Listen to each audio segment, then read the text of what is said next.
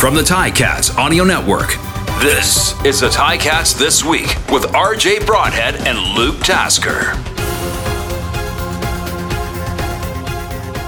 It's great to have you with us on Ticats This Week, especially after a victory. First time we can say that we're doing Ticats This Week after a victory leading into the next game, which is Thursday, 9 o'clock Eastern Time start on the Ticats Audio Network as the Tiger Cats visit the Edmonton Elks. And the Elks have struggled, so this is a great time for the Tiger Cats to maybe be putting things together. I'm RJ Broadhead along with Luke Tasker. Funny what a win does. All of a sudden, things have changed. The Tiger Cats, when you look at the standings, are no longer in the bottom because of the tiebreak. They move ahead of Ottawa, but it's a much different feel than a week ago. Yeah, it really is. And I remember it as a player, too. It's totally a monkey off your back feeling. You know, just winning just solves everything. I remember in 2019 when it seemed like we couldn't lose a game. You know, at that year, it was like we were playing. There were some times where we were playing really bad and just winning regardless. And it's like, you know, it just like felt so easy for once. And this year, you know, they had to grind till their fourth game to get the win. But boy, the wins feel the same. You know, whether you've won, you know, 5 in a row or 1 in a row, it just everything feels better and it's easier to go to work the next day after a win at home. Yeah, we'll delve into that a little bit. I just want to talk about this week in the CFL. All of a sudden, you know, you go 0-3, the Tiger Cats do to start the season, and a lot of question marks. It seemed like a lot of issues, and they get that victory. And now this week, it could be a lot different in the CFL standings because Toronto visits Montreal on Friday. So only one of them is going to get the 2 points, unless it's a tie, but that hasn't happened in a while. So chances are, is it better Toronto goes 4-0? Is it better Montreal loses? And if the Ticats get the victory, it's still early in the season, so we won't get into that minutia of a couple of wins. But it is, all of a sudden, in 2 weeks, the Tiger Cats could be in a much, much better spot in that East Division. It's funny how it works. Yeah, it's the beauty of the CFL, and I do think we touched on it last week, RJ, and I think one of the differences this year is that we've had so many seasons where the front is heavily loaded with cross-divisional games, you know, and where your East Division opponents are loaded on the back end, and you know, this is a lot of East games for the Ticats early, in Toronto coming up again shortly, so it's gonna shape up quickly here. I don't know. Do you want Toronto to really be 4-0? Yeah, I know. Pulling away, yeah, that's hard. It's tough to catch. But Yep. Do you want Montreal and Toronto at 3 wins? I don't know. If the Tiger Cats take care of their business, they're only one behind. First place is still attainable. So it'll be fun to see how it plays out. And Ottawa is a tough game, too, on Saturday. Winnipeg is in Ottawa. So that'll be a tough one for the Red Blacks for sure. But anything can happen.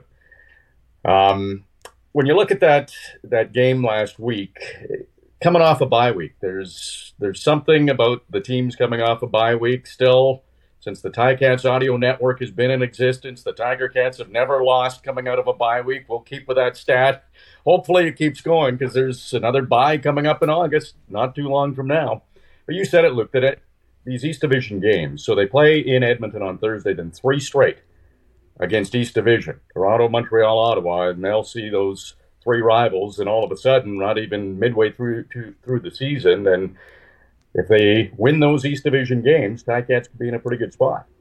Oh yeah, I mean that is a ton of weight on the standings for summer football. You'll have played each of your divisional opponents twice before the half of the season, so really different in that way. You know, I think back to the Ottawa game at Tim Hortons Field, and it certainly was not mistake free. It's never going to be, and it came down, you know, to the very, very end. I actually was impressed with, you know, an Ottawa team that lost Jeremiah Mazzoli after all of the talk and everything about of him being back, and then having to suffer that loss. They stayed in there and battled too. So I don't want to, you know, you can't write off that team as the season progresses. Meaning the Red Blacks. They're gonna be able to find some traction. Sorry, just to jump in there, Luke. They've got a lot of players injured too. Ottawa, if they hang in to mid-season, they'll be a different team on the field. A lot of key guys, including A couple of former Tiger Cats like Cariel Brooks and Braylon Addison. He should be back at some point. So they'll be interesting if they can hang around.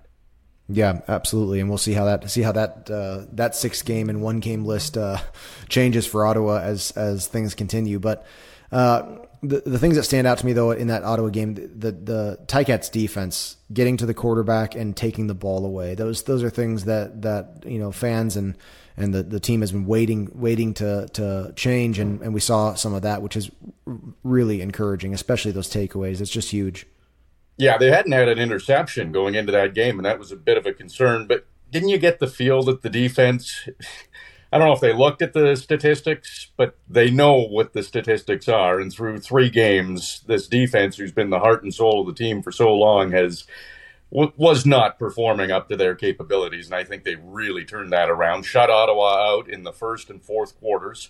And you said all those turnovers, 3 interceptions and a fumble recovery, that was huge. And is that more the defense you expect to see going forward? It is, yeah. And you get Lawrence Woods back this week, as they go to Edmonton. And you hope that he's able to stay healthy. But that secondary has been impressive, certainly was impressive against Ottawa. And then, Simone Lawrence was our Ticats Audio Network player of the game, and rightly so. I mean, the guy just looked awesome out there. And Ted Laurent with that big scoop with the old scoop and try to score.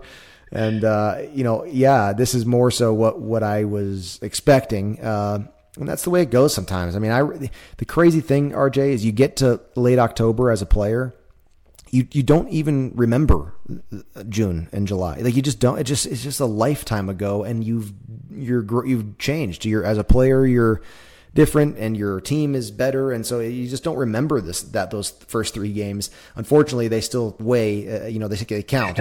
But this team. I like the trajectory of the Ticat defense right now. It's funny you say that. Think to game 1 against Winnipeg. That seems like it was a long time ago. Right? I can't. Do you remember even being in the booth that day? Like, that was ages ago, and it's like It was like it's the way it goes. You have to go back and read about the game, but football years, yeah. Yeah. So you're right. It's week by week. Coach O always says it. The next game's the most important game. The balanced attack on offense, we talked about it going into the Ottawa game, that it was really pass heavy. This past week, pretty good. Over 100 yards rushing for the first time this season, rushed 27 times, passed 26 times. So that's almost 50-50 and a more balanced attack. Did you like what you saw from the Tiger Cats on offense? Yeah, I thought it looked creative too, and you just part of that is just, hey, we've got James Butler. This is we paid for him. He's an important part of this team. Give him a chance, and so, and I think they did. You can, in the Coach O show earlier this week, that was interesting. His coach's answer was sort of direct. I mean, he's saying, yeah, it wasn't just the flow of the game that suggested run. He made it clear, like, they went in there saying we are going to run, a little bit more, and I think you get better at that too. And yes, you can't struggle for so long and keep doing it. But if you get a little success early on, even within a game, you get better at that, and those guys start winning. You win one-on-one battle up front blocking, and it makes it, it gives you the confidence and the idea to do it again. And so you can actually progress even within a game and get better at their running attack. And I thought James Butler, looked impressive. I mean, they had some really nice large chunk runs that we have not seen prior to that game. Yeah, we saw some real flashes and bursts from him. Red zone, a bit of a concern. 0 for 5 in the last 2 games for the Tiger Cats. They're getting field goals, but what a difference if they can put it in the end zone. They can get those first half leads that they haven't had yet this season. That's right. I mean, it would the whole structure of each of these games would have been different if they had. You're not going to have perfect, right? But if you just had, twice at least the productiveness that you have been able to do down there, it has been a problem, and it continues to be. I mean, we had that 9-point lead. It just stubborn leads here, but only by field goals. And the McAllister play from outside the score zone that was the touchdown for the Ticats. That was impressive, but you can't put it in the end zone from 45 yards out with a wide receiver screen every time. You're going to get those in McAllister. And that's, by the way, McAllister, that's a player that I'm enjoying watching, and I'm excited to see his continued involvement. But, a wide receiver screen that goes for long, that reminded me of Speedy B. Early in my career, every now and again he would just take a wide receiver screen and just turn it into an explosive play. But yeah, the red zone work, you've got to focus on that as the receiver and quarterback combinations. And Tommy Condell, I'm sure is trying to be as creative and as productive as he can there as well. Well, a lot of credit to, of course, Ed Hervey, Drew Alamain, Spencer Zimmerman for finding a guy like Tyreek McAllister. Those playmakers, they're not easy to find, but we saw what he can do, and he hasn't been with the team for very long. One thing stands out to me going into this game against Edmonton as far as the depth chart and Tyreek McAllister. You mentioned it. Lawrence Woods is back, but McAllister is listed as the returner, and we know Lawrence Woods is very good, but McAllister seems to be making such an impression that he's going to get another crack at that role. Are you surprised that it's not Woods? And there's also the part that we maybe just don't know about the full health for Lawrence Woods, right? And but the return game against Montreal, so 2 games ago for the Ticats, it was maybe one of the poorest return games that we've seen with the Ticats. And it is an asset to have Lawrence back in the defensive secondary, but if you got a tool like McAllister to put a little sprinkle in offensively and in the return game, I've often found that's how most of the great returners in the CFL take a part in the game. They have their personnel package on offense. Maybe they're going to get 5 to 10 reps on offense, and then they're going to handle the return. That was Speedy B's start, right, in Hamilton. Just getting sprinkled in here and there. And then once it is hard, it's a lot of workload to play a full load either in the defensive secondary or in the offensive backfield or split out, and all the returns. It's a heavy, heavy lift. And so makes sense to me, just sort of strategically, logistically, to have a guy like McAllister take that return game. And then hopefully, you have a healthy Lawrence Woods in the defensive secondary. Yes, absolutely. Edmonton, what is going on with the Elks? They have struggled, especially at home. 19 straight losses at home. They haven't won at home since October of 2019. This is one that just makes you shake your head, this streak. Mm-hmm. And from a Ticats perspective, you don't want to be the team that breaks that streak. You want to go in there and keep a team that's down. Ticats haven't won on the road. So it's really an interesting setup for this game, but it's a chance for the Tiger Cats to establish themselves. I think they did that a bit last week against Ottawa, a team that's one victory came against Edmonton. So if you base it on that, the Tiger Cats are in a pretty good spot. But how does a player approach a game like this? You know the team's struggling. You know they haven't won. They're 0-5 on the season and 19 straight losses at home. How do you go into this game? Yeah, I'd be lying if I said it doesn't give you a little bit of confidence, honestly. Like you just do feel better, and it's sort of a false answer to say, from my perspective, to say, oh, as a player, no, you take it serious and they're good too. They are, and that's real stuff, but it does give you confidence. You know that this team has a record of losing. They had the Saskatchewan was able to put up a lot of points in the fourth quarter to come back and beat them, and that's sort of, you and I have seen that with in Ticat games, with the struggles in the fourth quarter at times during a season when the Ticats have been struggling. That's sort of a key sign of that. And so Edmonton's in that position right now. But, you get desperate, maybe. I don't know if that's the right word, but if you have an Edmonton team that gets desperate, that gets aggressive, that takes bigger risks, sometimes that's what it takes, and that team can start turning it around. The idea of you keep a losing team losing, again, in the Coach O show with Luke Tasker this week, he didn't sort of lean into that mentality. Effectively, you want to make I believe he said it, you want to make a losing team, or you want to make a winning team be a losing team as well. Like, you're going in there to win, and their record does not mean much. But as a player, you can sort of lick your chops a little bit. Like you want to take advantage of the things that you're seeing them do poorly on film, and you're excited for a chance to do that. So maybe there is that little added pressure in this case because of this so-called streak. I don't think I'd have really had that on my mind as a player. I don't think you're really totally worried about that, but it is sort of a media thing that you hear, and at some point there's going to be a team who gets beat by Edmonton at home. So ideally, it's not you. Yeah, exactly. Take care of business. They got their first win against Ottawa, get their first road win against Edmonton, and then they're right back in the race for top spot in the East Division. So they have to look after themselves, play well, build on that game against the Red Blacks. Matt Schultz will be the starting quarterback again for the Tiger Cats.